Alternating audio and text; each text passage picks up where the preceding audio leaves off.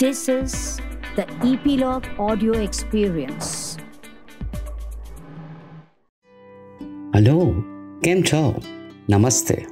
હું ગોપી દેસાઈ. મારો podcast show પ્રવાસ ઇપિલોગ મીડિયા માટે. પ્રવાસમાં શું થાય? મજા પડે, નવું જાણવાનું મળે, નવા લોકો મળે. બસ, તો આ પ્રવાસમાં મળીશું અલગ અલગ ક્ષેત્રની, અલગ અલગ ફિલ્ડની વ્યક્તિઓને, જીવનમાં જેમણે ઊંડો અને લાંબો પ્રવાસ ખેડ્યો છે. So get set go. Normally પ્રવાસમાં હું કોઈ અંગત વાત નથી કરતી, પણ આજે મન થઈ રહ્યું છે અંગત વાતથી શરૂઆત કરવાની. 37 વર્ષ મુંબઈ શહેરમાં થયા મને રહેતા. મુંબઈ મારું મિત્ર છે, મારું સગું છે, મારું વાલું છે. અનેક જગ્યાઓ એવી છે જે મને ખેંચે છે, જ્યાં જવાનું મને ગમે છે, વારંવાર જવાનું ગમે છે, ગમતું હતું, હજુ પણ ગમે છે. શરૂઆતના વર્ષોમાં મુંબઈ રહેવા ગઈને પૈસા ઓછા હોય તો લોકલ ટ્રેન પકડીને, લક્ષ્મીજીની મહેરબાની હોય તો રાજાશાહીથી ટેક્સી કરીને, એટલે કે સાઉથ બોમ્બેની પ્રિન્સેસ સ્ટ્રીટમાં જવાનું જ હોય. જે નવા પુસ્તકો, વધારે ફિક્શનમાં મને રસ, વાર્તા, નવલકથા, કવિતાના સંગ્રહ ખરીદવાના 2-3 કલાક ક્યાંય નીકળી જાય ખબર ન પડે. મુંબઈ જતા પહેલા આ ગાંધી રોડ પર એક શોપ હતી, ત્યાં થતું. મિત્રો, આ વાત કરું છું જે મિત્રોને ગુજરાતી વાંચનમાં રસ હોય, શોખ હોય, તેઓ આ નામથી અપરિચિત નથી. જી, આર શેઠની કંપની, જે લગભગ 3 પેઢીથી ગુજરાતી પુસ્તકો છાપે છે, વાચકો સુધી લાવે છે. તો આજે આર શેઠના મેનેજિંગ ડિરેક્ટર ચિંતનભાઈ શેઠ આપણી સાથે છે. ચિંતનભાઈ, પ્રવાસમાં આપનું સ્વાગત છે. ખૂબ આભાર ગોપીબેન, તમે આ પ્રસંગે મને યાદ કર્યો એટલે. તો મારું તો બહુ લાંબુ એસોસિએશન રહ્યું છે આર શેઠ સાથે, પણ આપણે શરૂઆત કરીએ કે આર શેઠની શરૂઆત કેવી રીતે થઈ? જી, આર શેઠ ગુજરાતી પ્રકાશન ક્ષેત્રમાં આપણે જેમ કહ્યું એમ અમે લોકો કામ કરીએ છીએ. 1926માં મારા દાદાજી ભુરાલાલ શેઠ એમણે એમના ભાઈઓ સાથે મળીને આ કંપનીની સ્થાપના કરી હતી. થોડોક રસપ્રદ ઇતિહાસ છે ગોપીબેન. એ લોકો ભુરાલાલ શેઠ અને એ લોકો 4 ભાઈઓ હતા, જેમાંના એક ભાઈને કોઈ સંતાન નહોતું, જેને કોઈ વારસ નહોતો. એ ભાઈનું નામ ભવિષ્યમાં પણ ચાલુ રહે એટલે એ ભાઈના નામથી રતિલાલ રણછોડદાસ શેઠની કંપની આર શેઠ એન્ડ કંપનીની સ્થાપના એ લોકોએ કરી. મારા દાદાજી પોતે ગાંધીજી સાથે બહુ જ ભળેલા હતા, ગાંધી વિચારમાં માનતા હતા, અને એમણે આખી જિંદગી પોતે ખાદી પહેરી. ગાંધીજીની સાથે યરોડા જેલમાં પણ એ રહ્યા હતા, અને ગાંધી વિચારો અને મૂલ્યો અને આદર્શોમાં એમના પોતાના વિશ્વાસને કારણે ગાંધીજીએ એ વખતે એમ કહ્યું કે ગામડામાં જઈને તમે કામ કરો. એ વર્ષોમાં એમણે ભાવનગરની પાસે સોનગઢ ગામમાં પબ્લિશિંગ અને પ્રિન્ટિંગ માટેની આખી વ્યવસ્થા ઊભી કરી. એટલે 1926, અને સૌથી પહેલું અમારા જે દાદાજીએ કામ કર્યું ગોપીબેન, એ પણ બહુ રસપ્રદ છે. ગાંધીજીની પ્રેરણાથી નવજીવન ટ્રસ્ટ પુસ્તકો અને સૌથી પહેલા નવજીવન ટ્રસ્ટ ન્યૂઝપેપર છાપતું હતું. એ ન્યૂઝપેપરના જે છાપા આવતા હતા એને ડિસ્ટ્રીબ્યુશનનું કામ અમદાવાદ રેલવે સ્ટેશન પર એમણે શરૂ કર્યું. અને ત્યારબાદ મેં આપને કહ્યું એમ ગાંધીજીએ કહ્યું કે તમે ગામડામાં જઈને કામ કરો, એટલે સોનગઢમાં જઈને એમણે એનું પ્રિન્ટિંગની વ્યવસ્થા સંભાળી, અને ત્યાં જે પુસ્તકોનું પ્રિન્ટિંગ થાય એ મુંબઈના શોરૂમ મારફતે આખા ગુજરાતમાં અને આખી દુનિયામાં પહોંચતા હતા. આ એક શરૂઆત છે અમારી સંસ્થાની. તો ગાંધીજી સાથેના સહવાસ અને સાથ અને એમના કયા પ્રમાણે આપના દાદાજીએ નવજીવનમાં સંકળાયેલા હતા, અને એમણે સોનગઢમાં શરૂઆત કરી. જી, અને એમના દીકરાના નામથી આર શેઠની શરૂઆત થઈ. ચિંતનભાઈ, આપ કેટલા વર્ષથી જોડાયેલા છો આર શેઠ સાથે? હું લગભગ 20 વર્ષ ઉપરથી હું આ સંસ્થા સાથે કામ કરી રહ્યો છું. તો આપનું કોઈ નાનપણનું એવું સંભારણું હશે કે જે? જરૂર ગોપીબેન, આર શેઠ સાથે લગભગ 20 વર્ષ ઉપરાંતથી હું જોડાયેલો છું. એટલે ઘણા બધા પ્રસંગો, ઘણા બધા અનુભવો મને અત્યારે યાદ આવે છે. પણ એમાંના અમુક પ્રસંગો, દાખલા તરીકે 1992માં રવ દેસાઈની જન્મ શતાબ્દી અમારી સંસ્થાએ અમે લોકોએ ઉજવેલી. એ વખતે હું ઉંમરમાં ઘણો નાનો હતો, એટલે મારા ફાધરની સાથે હું રવ દેસાઈના વડોદરાના ઘરે જ્યારે ગયો ત્યારે એમણે મને કહેલું કે આ જ ઘરે એના બીજા 30-40-50 વર્ષ પહેલા એ જ્યારે નાના હતા ત્યારે એમના ફાધરની સાથે આ ઘરે આવ્યા હતા. અરે વાહ. આ જે આખી રોમાંચક ક્ષણ છે એ મારા મનમાં અંકિત થઈ ગઈ છે, કારણ કે રવ દેસાઈ જે છે એ આર.આર. શેઠ પરિવારના પાયાના લેખક. એટલે આવા ઘણા બધા વિચારો આપણને અનુભવ થાય કે એક ઉજળી પરંપરાના પ્રકાશક સાથે તમે જ્યારે કામ કરતા હો અથવા એની માટે કામ કરવાની તક મળે ત્યારે જે ગૌરવ મળે ને એ બહુ મોટી બાબત છે. અદ્ભુત વાત રમણલાલ વસંતલાલ દેસાઈની. હાજી. આવો કોઈ પુસ્તક સાથે સંકળાયેલો હશે આપના? પુસ્તકો તો અમારા પોતાના જીન્સમાં છે. એટલે દર વર્ષે આજે અમે લોકો 300 પુસ્તકોનું પ્રકાશન કરીએ છીએ. એટલે ઘણા બધા પુસ્તકો ની ઘણી બધી યાદો મારા મનમાં છે, પણ હું તમને એક ઓફબીટ સેજ અત્યારે વાત કરવા માંગુ છું. મેં આપને જેમ પહેલા કહ્યું કે મારા દાદાજી ગાંધીજી સાથે જોડાયેલા હતા અને આખી જિંદગી એમણે ખાદી પહેરી, ગાંધી વિચારો અને ગાંધી આદર્શોમાં એમની દ્રઢ શ્રદ્ધા હતી. એની સાથે જ જે મારા મનમાં એક અચરજ ત્યારે પણ હતું, આજે પણ છે ને હવે આજીવન એ અચરજ રહેવાનું છે કે મારા દાદાજીએ વીર સાવરકરની આત્મકથા પ્રકાશિત કરેલી. હવે આ તમે એક કોન્ટ્રાડિક્શન જુઓ કે ગાંધી વિચારમાં માનતા માણસે સાવરકરની આત્મકથા પ્રકાશન કરી. એ મારા મનમાં અચરજ. એટલે જ્યારે સાવરકરની આત્મકથાનું અમે લોકોએ પુનર્મુદ્રણ હાથ ઉપર લીધું ત્યારે મને આ સવાલ થયેલો, મેં કીધું આ કેમ કર્યું હશે.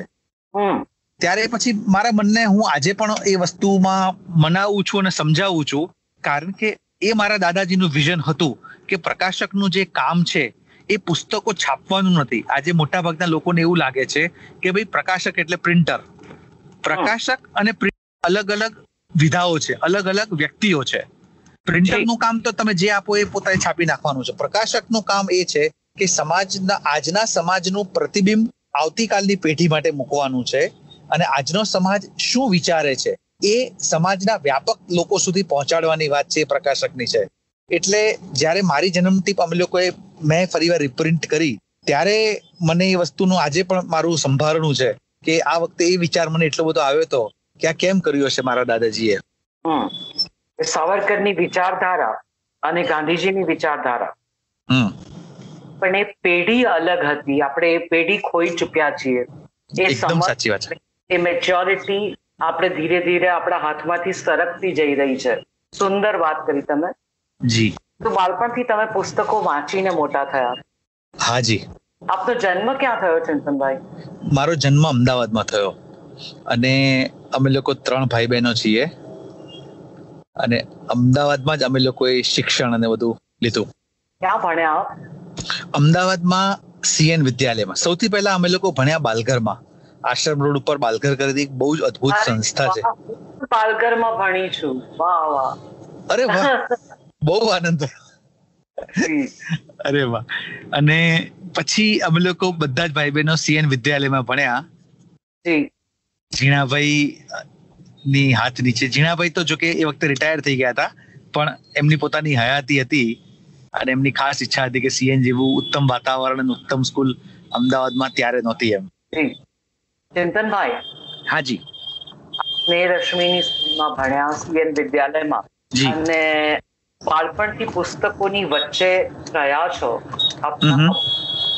પુસ્તકો છે અને આપણા જીન્સમાં પુસ્તકો છે. જી.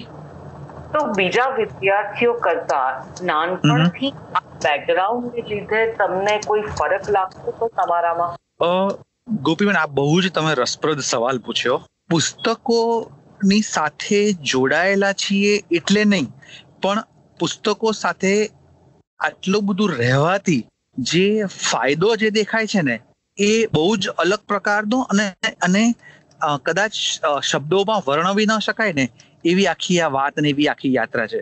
આજે અમારા ઘણા બધા મિત્રો જે સાથે હોય એની સાથેની ચર્ચા દરમિયાન તમને વિઝનમાં, તમને વિચારમાં, તમને એક મેચ્યોરિટીમાં એક અલગ પ્રકારની જ હાઈટ અથવા તમને સમજૂતી દેખાય. કારણ કે જે લોકો પુસ્તકો વાંચતા નથી ને એ લોકો ઘણી બધી વસ્તુઓથી એટલા બધા અજાણ હોય છે. બીજું ગોપીબેન, મેં ઘણા બધા લોકોને એવું જોયું છે કે ભાઈ અમે તો વાંચીએ છીએ. બરાબર, વાંચો છો એટલે તમે શું વાંચો છો? દાખલા તરીકે આપણે કોઈને પૂછો ને તો મોટા ભાગના લોકોનો જવાબ હોય કે અમે છાપા વાંચીએ છીએ, મેગેઝિન વાંચીએ છીએ. છાપા અને મેગેઝિન છે ને એ તમારી આજ તમને દેખાડે છે. વિથ ઓલ ડ્યુ રિસ્પેક્ટ, એ લોકો સાથેનો કોઈ એવી વાતને હું તમને એક સર્વાંગી અભિગમના સંદર્ભમાં કહું છું કે છાપા અને મેગેઝિનો તમને આજ દેખાડે છે. પુસ્તકો જ એક એવી વસ્તુ છે કે જે તમને ભૂતકાળ, વર્તમાન અને ભવિષ્ય દેખાડી શકે છે. એટલે આ જે આખું સર્કલ પૂરું કરવાની જે બાબત છે ને એને કારણે તમારું જે વિઝન અને તમારી મેચ્યોરિટીમાં જે એક અલગ પ્રકારની હાઈટ મળે ને એ પુસ્તકો જ કરી શકે. બિલકુલ. અને આવું ઘણા બધા અનુભવો દરમિયાન અમે લોકોએ એવું ફીલ કરીએ કે તમે 10 જણની વચ્ચે બેઠા હોય ત્યારે જે લોકોએ પુસ્તકો સાથેનું વાંચન રાખેલું હોય ને એ લોકોની એક અલગ પ્રકારની ક્ષમતા અને એ લોકોના ચહેરા ઉપર એક અલગ પ્રકારની તમને ચમક પણ દેખાય. જી, બહુ સાચી વાત છે. છાપા અને મેગેઝિન તમને માહિતી આપી શકે, ઇન્ફોર્મેશન, પણ તમે અદ્ભુત વાત કરી કે પુસ્તકો ભૂતકાળ, વર્તમાન અને ભવિષ્ય પણ આપી શકે કે દેખાડી શકે. વાહ, સુંદર. ચંદ્રભાઈ, આપ આજે મેનેજિંગ ડિરેક્ટર છો આરા શેઠના. આ પુસ્તક પ્રકાશિત કરવું કે આનું પ્રકાશન કરવું એ નિર્ણય કેવી રીતે લેવાય? આ પણ એક બહુ જ તમારો સરસ સવાલ છે. અત્યારે ગોપીબેન, ગુજરાતી પ્રકાશનની જે આખી ઇન્ડસ્ટ્રી છે, જે પણ મુખ્ય બધા પ્રકાશકો જે કામ કરી રહ્યા છે એમાં પુસ્તકોના પસંદગી અંગેની બહુ એક ચર્ચાઓ વારંવાર થતી હોય છે. હું તમને અમારી સંસ્થાની વાત કરું કે મારા ફાધર છે ભગતભાઈ શેઠ, જેને તો આપનો પરિચય પણ છે બહુ સારી રીતે, અને મારો નાનો ભાઈ છે રત્નરાજ શેઠ. અમારી પોતાની પુસ્તક પ્રકાશન કરવાની જે પરંપરા છે ને એ બહુ વિશિષ્ટ છે. અમે લોકો આવનારા દરેક પુસ્તકને એના લેખકના નામથી જોતા જ નથી.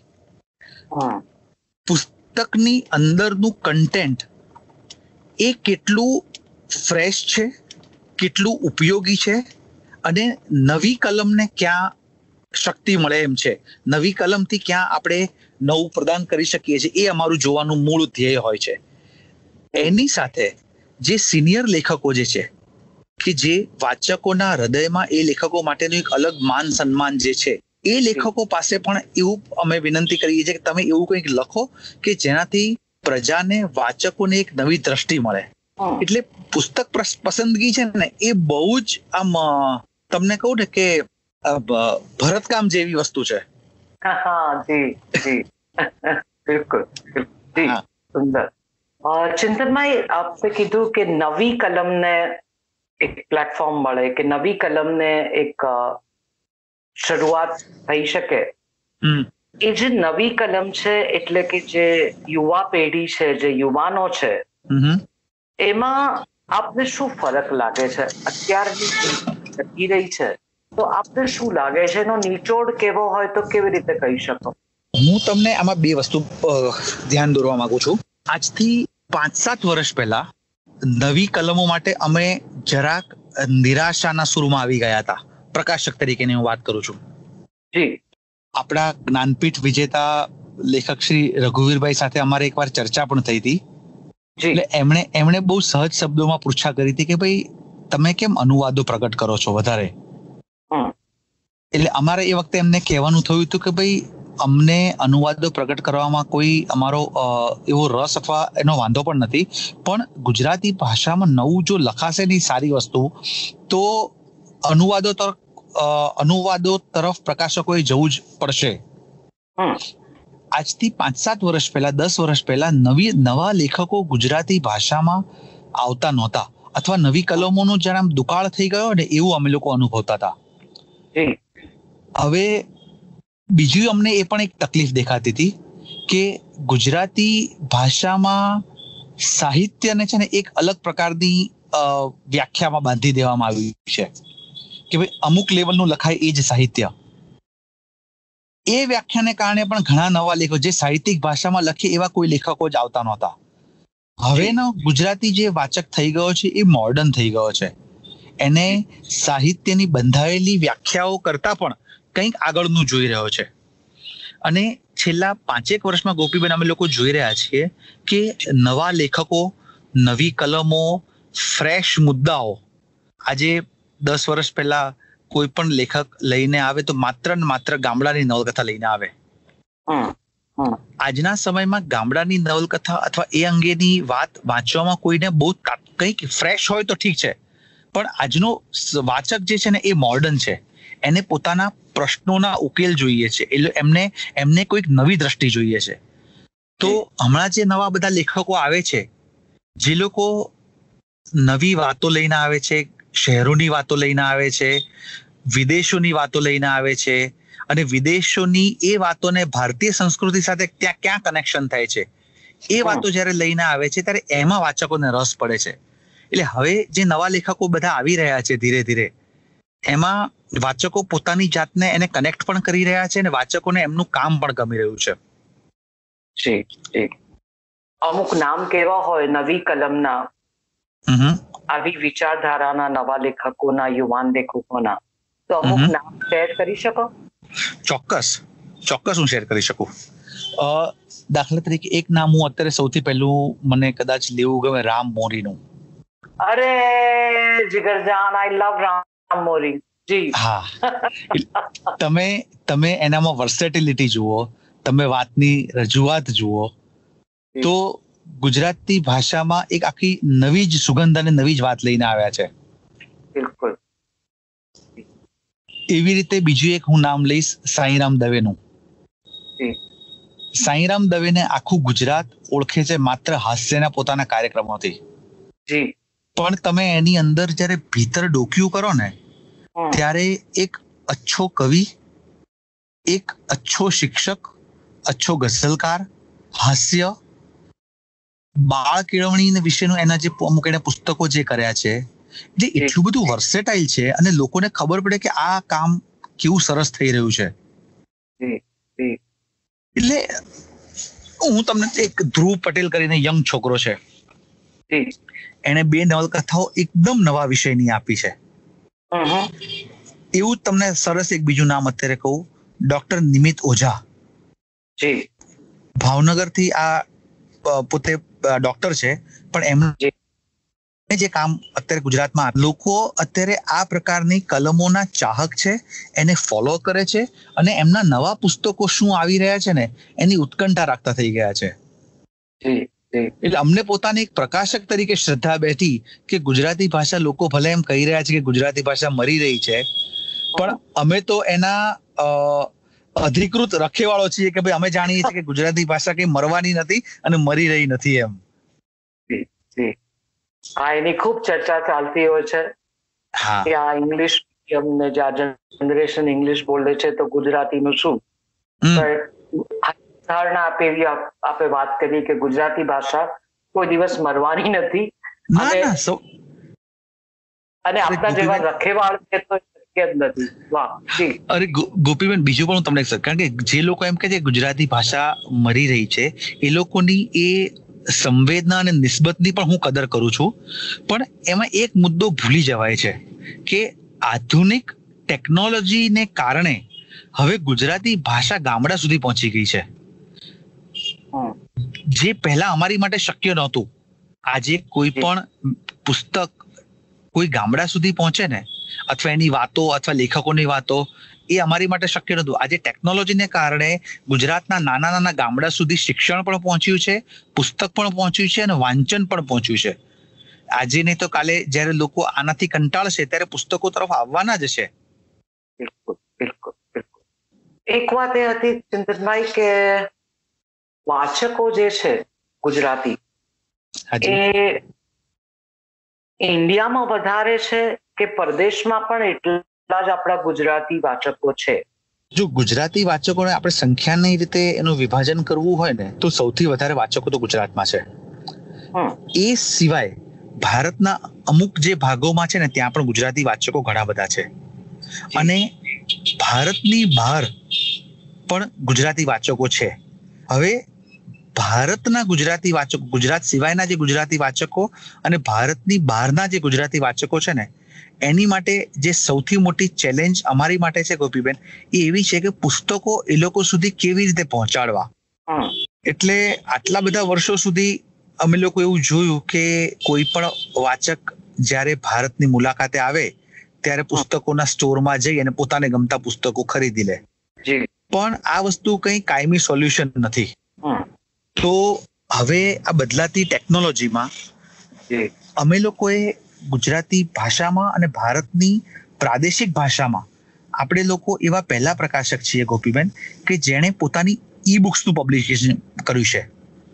એટલે અને હવે આપણે લોકો એવું પણ ચાલુ કર્યું છે કે ગુજરાતી ભાષામાં જે પણ પુસ્તક પ્રકાશન થાય આપણી સંસ્થા મારફતે એની ઈ બુક પણ તરત અવેલેબલ થઈ જાય. હવે એનો તમે જાદુ જુઓ કે ઈ બુક જ્યારે પબ્લિશ થાય છે ત્યારે દુનિયાના 100 ઉપરાંત દેશોમાં આ પુસ્તકો અવેલેબલ થઈ જાય છે અને માણસ એક જ ક્લિક કરે એટલે પુસ્તક એના ડિવાઇસમાં સીધું ડાઉનલોડ થઈ જાય. એને પોતાના ઘરની બહાર, ઓફિસની બહાર ક્યાંય નીકળવાનું નહીં. એક જે મોટી ક્રાંતિ આવી છે પુસ્તકોમાં, એ બહુ સારી વાત છે ને એનો લાભ હવે દુનિયાભરના ગુજરાતીઓ ઉપાડી રહ્યા છે. જે મોટો પ્રશ્ન હતો કે પુસ્તક પહોંચાડવું કેવી રીતે, હવે એનો ઉકેલ આવી ગયો છે. અને ઓનલાઈન પણ પુસ્તકો પહોંચાડાય છે.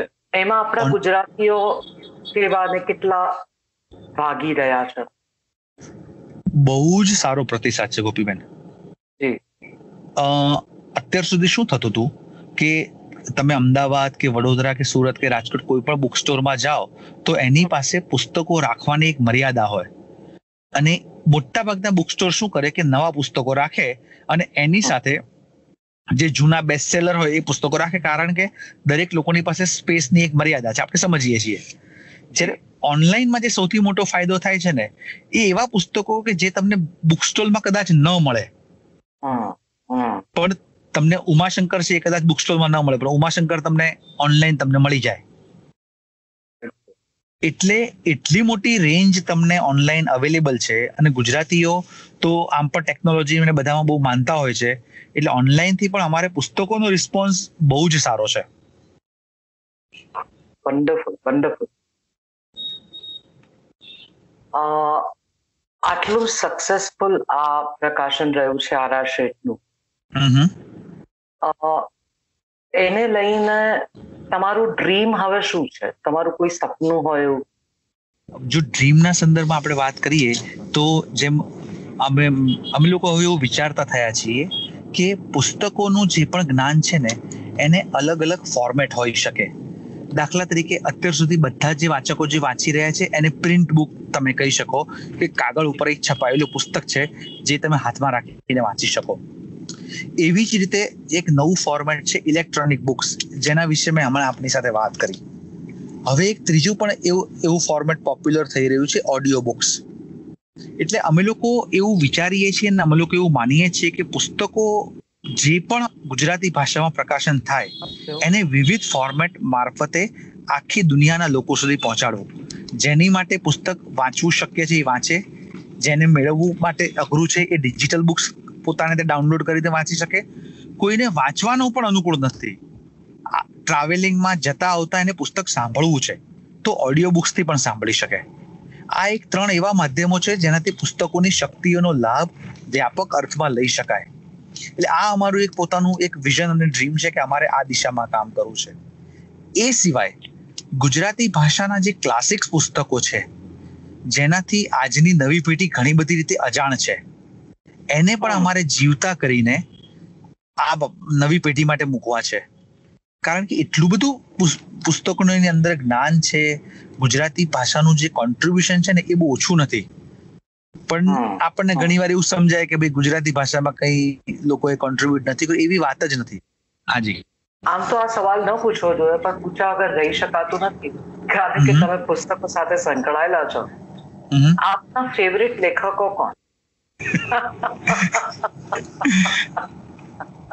એટલે આ ફેવરેટ લેખકો જે છે ને એ હું તમને દાખલા તરીકે કહું કે જે લેખકોના જે પુસ્તકો વાંચ્યા છે ને એમાં ઘણું બધું ફેવરેટ છે, પણ દાખલા તરીકે જે ખરેખર તમારા મન અને મગજ ઉપર અસર કરે એવા લેખકોની જો આપણે વાત કરીએ તો ગુણવંત શાહ અથવા વિનય શંતાણી, વર્ષા અડાલજા, પોલો કોએલો, આ એવા બધા લેખકો છે કે જે તમારા મન અને મગજ ઉપર એક છાપ અંકિત કરી જાય. બિલકુલ. હાજી. બીજું આપણે ત્યાં આજકાલ ઇન્સ્પિરેશનલ કે જીવનને સમજાવતા કે એની ફિલોસોફી કે કેમ જીવન જીવવું, કેમ મુશ્કેલીઓમાંથી બહાર પડવું, એવા બધા ઘણા લેખકો, ઘણા બધા પુસ્તકો આવી રહ્યા છે. તો એના માટે કેવો પ્રતિસાદ છે ગુજરાતી વાચકોનો? ગુજરાતી વાચકો છે ને ગોપીબેન, ગુજરાતી પ્રજાના જીન્સમાં છે ને એન્ટરપ્રિન્યોરશિપ છે. એટલે એ લોકો ને કોઈ પણ પ્રશ્ન મૂંઝવે તો એ લોકોને સોલ્યુશન જો તમે આપો તો એ સોલ્યુશનમાંથી એ લોકો આરપાર થઈ જવા માનતા હોય છે. એટલે આ પ્રકારના જે પુસ્તકો છે ને એ નવી પેઢીમાં આ પુસ્તકોની બહુ જ જરૂરિયાત દેખાઈ રહી છે, અને જે પુસ્તકોનું પ્રકાશન થાય છે ને એને રિસ્પોન્સ પણ બહુ સારો મળે છે. એટલે જીવન કેવી રીતે જીવવું અથવા જીવનનું કેવી રીતે મેનેજમેન્ટ કરવું, અથવા એ જ સંદર્ભમાં બિઝનેસનું મેનેજમેન્ટ છે, ટાઈમનું મેનેજમેન્ટ છે, કે ફેમિલીનું મેનેજમેન્ટ છે, અથવા મનનું મેનેજમેન્ટ છે. આ એક બહુ પોપ્યુલર સબ્જેક્ટ છે. મનને સમજાવવાની વાતો ને એ બધું જે છે એ લોકોને અત્યારે તો બહુ જ ગમે છે, અને એમાંથી એ લોકો પ્રેરણા પણ લેતા હોય છે. ચિંતનભાઈ, આપના બાળકો આ ગુજરાતી પુસ્તકો સાથે એટલા જ સંકળાયેલા છે જેટલા તમે હતા?